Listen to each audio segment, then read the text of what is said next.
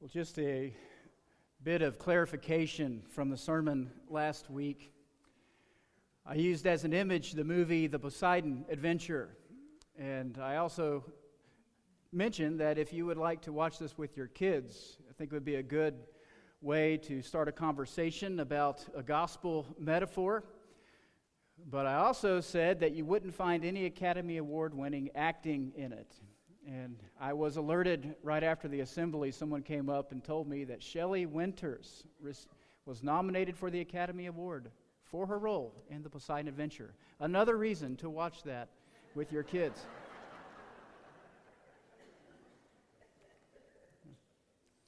Learn something every day. Well, this morning, we're going back to sea. We're going back into a storm. But this is a different storm, and it is the storm that we read about in our Sunday morning Bible class. It's from Matthew chapter 8, if you want to turn over to that chapter. We're going to read that here in a moment. But I want to take you back to an image that I used a few years ago, and this is the image of Rembrandt's painting, The Calming of the Storm. I want us to just look at this just for a moment.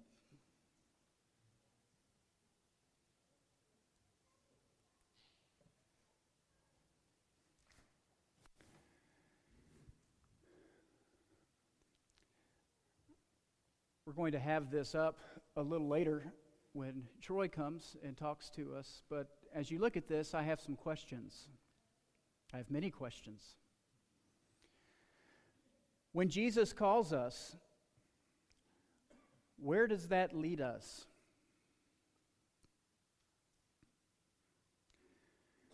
What is the nature of being a disciple, a student of the Lord Jesus Christ?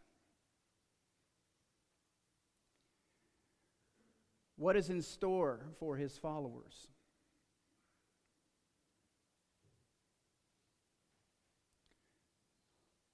Let's consider these things as we open up the Word of God here in a moment. There are a lot of answers to those questions, and it can be a mixed bag depending on who you ask as to what these answers are. There's a popular answer to this that it's really not new in American churches, but it is increasingly under scrutinization, and it is the answer that comes from what we call the health and wealth gospel. And essentially, this is a teaching that says that if we have enough faith, then we will live the blessed life, which is a true statement as long as blessed is properly defined.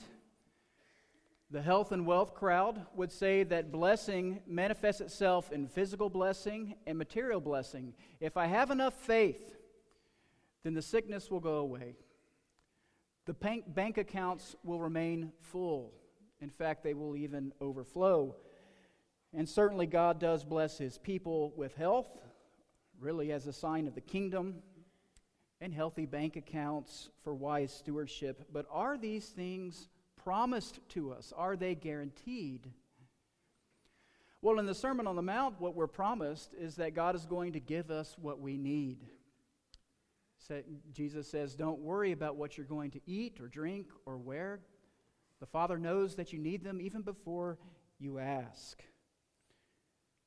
So, if it's not health and wealth that we are promised, what is in store for the followers of Jesus? Well, we get an answer to this in Matthew chapter 8, and Jesus answers this really in two ways. The first way is when he addresses some potential disciples, these men who say to Jesus, we're ready to follow you, and Jesus has some responses to them. That's the first way, is through these responses. The second way is through an object lesson. Let's look at the first of these in Matthew chapter 8, beginning in verse 18. Hear the word of God. Now when Jesus saw a crowd around him, he gave orders to go over to the other side. And a scribe came up and said to him, Teacher, I will follow you wherever you go. And Jesus said to him, Foxes have holes and birds of the air have nests, but the Son of Man has nowhere to lay his head. Another of the disciples said to him, Lord, let me first go and bury my father. And Jesus said to him, follow me and leave the dead to bury their own dead. Well, what does it mean to be a follower of Christ? Well, we get some clues here. We get some clues with this scribe and with this disciple. The eager scribe, the hesitant disciple. Eager and hesitant. Eager in the sense that the scribe has not counted the cost. It's easy to be over-eager to join something in which we do not fully understand. Hesitant in the sense of this disciple. Jesus gives him the cost, and we don't know, but perhaps this disciple can't handle that. The text doesn't say, it leaves it open to the reader. But the point that Jesus is making is clear. There is a cost to discipleship. And what's required of his followers is what we find in the object lesson. The object lesson that Troy will take us through here in a moment. So, it's been over a year now since the Sal Louise team stood up here as 3 couples. And our children gathered around them and they sang the song that Anna Wiles taught them. With Christ in the boat, we can smile at the storm. And they sang it, and it was received by that team. But shortly after that, Troy and Lauren and Reef and Jonas and Lachlan and Poppy followed Jesus into a storm. A tremendous storm. A storm that really resonates with the song we sang just before the sermon. That cry to God for Him to be with us if dangers threaten. If storms of trial burst above my head, if lashing seas leap everywhere about me, they cannot harm or make my heart afraid. I've invited Troy this morning to come and speak to us. And he's going to talk about what it means for God to be with His people, even in the midst of great trial. So before he comes up, hear the Word of God from Matthew chapter 8, beginning in verse 23. And when he got into the boat, his disciples followed him. And behold, there arose a great storm on the sea, so that the boat was being swamped by the waves. But he was asleep. And they went and woke him, saying, Save us, Lord, we are perishing. And he said to them, Why are you afraid, O you of little faith? Then he rose and rebuked the winds and the sea, and there was a great calm. And the men marveled, saying, What sort of man is this, that even winds and sea obey him? May God bless the reading of His Word.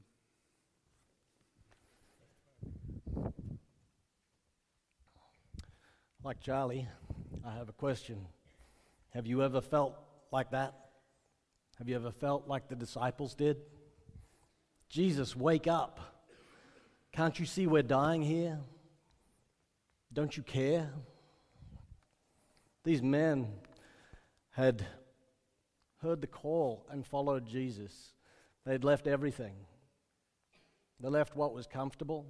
They left what was secure. They left their families, and they followed Him. And then He sent them out to sea into a storm that was sure to destroy them. Even though some of these men were seasoned fishermen and have seen a lot of storms, I'm sure, they were at a hopeless place, believing they were about to die. But they'd been with Jesus, and they'd seen His power. And so they cried out to Him, Jesus, wake up. We're about to die. Don't you care? When we put ourselves in their shoes, it's easy to understand their cry. But let's step back for a second. Why is this story in here? What is this story about? What is it supposed to tell us? This story shows the power of Jesus Christ, God, who stepped out of heaven and walked on this earth as a human only so that we could know him more, only to give us closeness with him, to be able to relate to him more. That God who was in heaven and created all of the world, all of the powers of nature. And when we are willing to give our lives to him and we step into his shoes rather than our own, and we walk in the steps of Jesus trying to become more Christ-like, that he can overcome anything, even when we have no hope, both for our good and for his glory. This story is not about the disciples. This story is about God and his power to save. So is my story, and so is yours. A little over a year ago, I felt exactly the way the disciples did. We had answered the call. We'd given our lives to follow Jesus. We'd left all that was comfortable, left all that was secure, left our families. And he sent us out into a storm that was sure to destroy us. For those of you who don't know the details, a year ago in December, we were getting ready to go with the team that's down there in São Luís. We were getting ready to go with them on December 30th. December 16 came around, and while I was asleep, my artery to my spleen burst. I then was in a coma for 5 days. I spent the better part of December and January in the hospital, unable to move, nurses changing me in the bed, nurses taking me to the bathroom, nurses showering me. Not able to do much on my own. My wife was by my side the entire time. People from church were watching our 4 children every day. They were going to different people. They were trying to make sense of what was going on, as we were. And my wife was working hard to minister to them and minister to me. And right before I was allowed to come home, and I was walking with a walker in the hospital, and I took a fall, and my wife was very afraid to have me come home because she was doing all she could, and it was overwhelming. And to have me come into the home, and now she would have to take care of me to be able to help me walk, to be able to help me manage the stairs, to be able to help me in all the ways the nurses had been doing, on top of all she was already doing. And it was scary. We were in a very stormy time. Even after we left, I've been doing therapy all year, and praise to God, I'm improving every day. But we've been through counseling.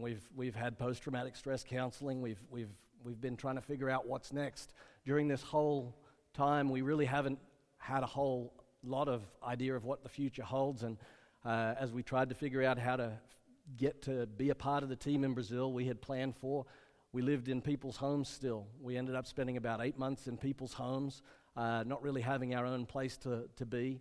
And when it became evident that we weren't going to be able to be a part of the team in June, we still didn't know what was next. So we got an apartment, and we have lived in that apartment since as we waited on God to show us a path forward. We had gotten to a very difficult place, and we found ourselves in the same place calling out, "Jesus, wake up. Don't you see what's happening here? Don't you care?" Let me go back even further. Almost 2 years ago, we stood here before you, and we shared with you all of our plans, what we were going to do, how we were going to use our talents to glorify him, how we had been prepared, how we had been trained, how we were going to we gave you a very detailed plan on what we were going to do, but we also shared a scripture with you, Proverbs 16:9, and that reads, "A man's heart prepares his way, but the Lord directs his steps." And I can honestly say to you, when I shared that scripture with you, I had no clue what was coming. all we had wanted to do, Lauren and I, since 2012, when we believed we were called to the mission field, was to glorify God by sharing Jesus with as many people as possible. And that is what we prayed for. That is what we asked him to do with us. And now, it seemed like that was not only not going to happen, but perhaps we had made a mistake in choosing this path. What were we going to do? What's next? No job? What's the plan? Where are you, God? We were devastated. However, as we're here to talk about today, Jesus calms the storm. God calms the storm. While I was still in a hospital bed, still unable to do anything for myself, our preacher came and visited me, and he asked me to be thinking about sharing with the church family our story, what was going on. And quite frankly, when he asked me to do that, I thought, you are out of your mind. I am in pain. I am hurting. I'm broken. My family.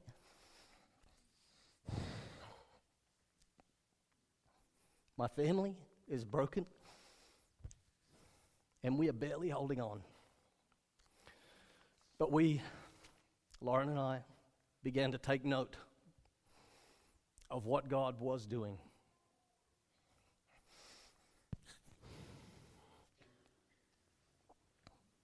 And where he was showing up. And our life was a mess. And as March came along, we got up and shared with our church family, even though we didn't want to, even though it hurt. And we gave our testimony. It was not a testimony. It was not a feel-good testimony. It wasn't a happy-go-lucky story. It was a story about pain and suffering and how God walks along with us in that pain and suffering. We didn't realize what he was doing at the time. That story was recorded that we shared, and it was posted online. And in the following weeks, that video went to all of the places that Lauren and I have gone with our family to share, being a part of the mission of Jesus. It went to West Africa. It went to Mexico. It went to Brazil. It was translated in the churches. It went to several United States churches. It was sent up here. It was sent to Australia. It was played on Sunday mornings in Australia. And the comments that were coming out of the churches and from the people that were seeing it absolutely blew my mind. People were saying, my faith is renewed. It is so good to see God showing up in the hurt. It is so good to see God walking alongside people in the pain in this world, that they have seen a miracle in God's healing in this day and age, and it's amazing to them to believe that God is active now. When the doctors had called in the crash carts, and when the doctors had called in the chaplains to pray me out, and his people, our brothers and sisters, cried out to God, Jesus, don't you know what's happening here? Wake up. Can't you do something? And he did. He kept us alive. He kept me alive. And he has blessed our family beyond measure. In this past December, on the 16th, I was able to run a 5K race with a couple of brothers who ran with me in order to make sure I got through. And my wife again posted this online. And again, the response was incredible. People were giving glory to God as is right for what he has done. That story got reposted, and people were stating, if you do not believe that God is alive and active today, look at what he is doing in the life of the Gibbons family, in his story. And last January, as I mentioned, when I left the hospital on January 19th, I couldn't walk on my own. Just 2 weeks ago, I returned home from a mission trip in Mexico with my two oldest boys, where we were able to serve on a construction trip for orphans at an orphanage, and we were able to bless them in Jesus' name, doing construction of all things. God is powerful. The very thing that we had wanted to do was to glorify God and to share Jesus with people. What he has done, how he has moved to make that happen, I could never have planned. I do not believe with any of my own plans I could have reached as many people in Jesus' name as he has reached through our weakness this year. It is outstanding. Our God is faithful. Our God is glorious. Our God deserves our praise. And we are honored that he would use our weakness to display his greatness in the way that he has. After my 5K race, Roger made a comment that reminds us whose we are. He said this: God's man, God's plan. Unbeatable combination. When he is for us, who can be against us? Jesus told us very clearly in John 16:33, in this world you will have trouble. That is the world you live in. But he backed it right up with, you can take heart because I have overcome the world. He is our champion. He calms our storms. I want to take a moment to thank you guys for the prayers that you have offered on our behalf. I know I am standing here because people cried out to Jesus on my behalf. I can't even express how grateful I am for that. My family is whole. I'm healing every day, and I get to be with my family. God is so good. I want to leave you with a few words from a Casting Crowns song. They sing this: Jesus is the only name to remember. I don't care if you remember me. I don't want to leave a legacy. Only Jesus. We've only got one life to live. Let's let every second point to him. Only Jesus. Now to him who is able to do immeasurably more than all we can ask or imagine, according to his power that is in work within us,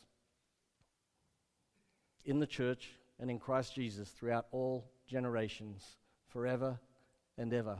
Amen.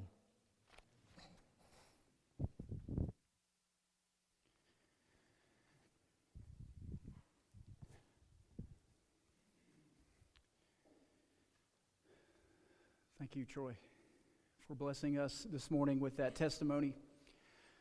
Let every second point to him. And that is what Troy has done for us this morning. I loved what he said when he said that story of Jesus calming the storm is not about the disciples as much as we make it out to be. It is about God. It is about God's character. And it's about how God is present with us. God is here. Jesus was in the boat there in the storm. And Jesus is the one who has the power to calm the storm. And to Troy and Lauren, you've mentioned our prayers. Your name is on our weekly list, and we lift you up. As a church, every week we think about you, and you are family, wherever you end up. And I know in a couple of weeks you're going to Australia, and God will continue to glorify his name through your family. So we come to the time of invitation after taking all that in and taking in the testimony we just heard. One of the things that I might mention, it may have come out in your Bible classes, is the nickname that Jesus gives his disciples there in the boat. When he says, "Oh, you of little faith," that's actually a name, a little nickname. Little faiths. You could just see Jesus. Oh, little faiths? I would have been right there with the disciples. I would have been a little faith.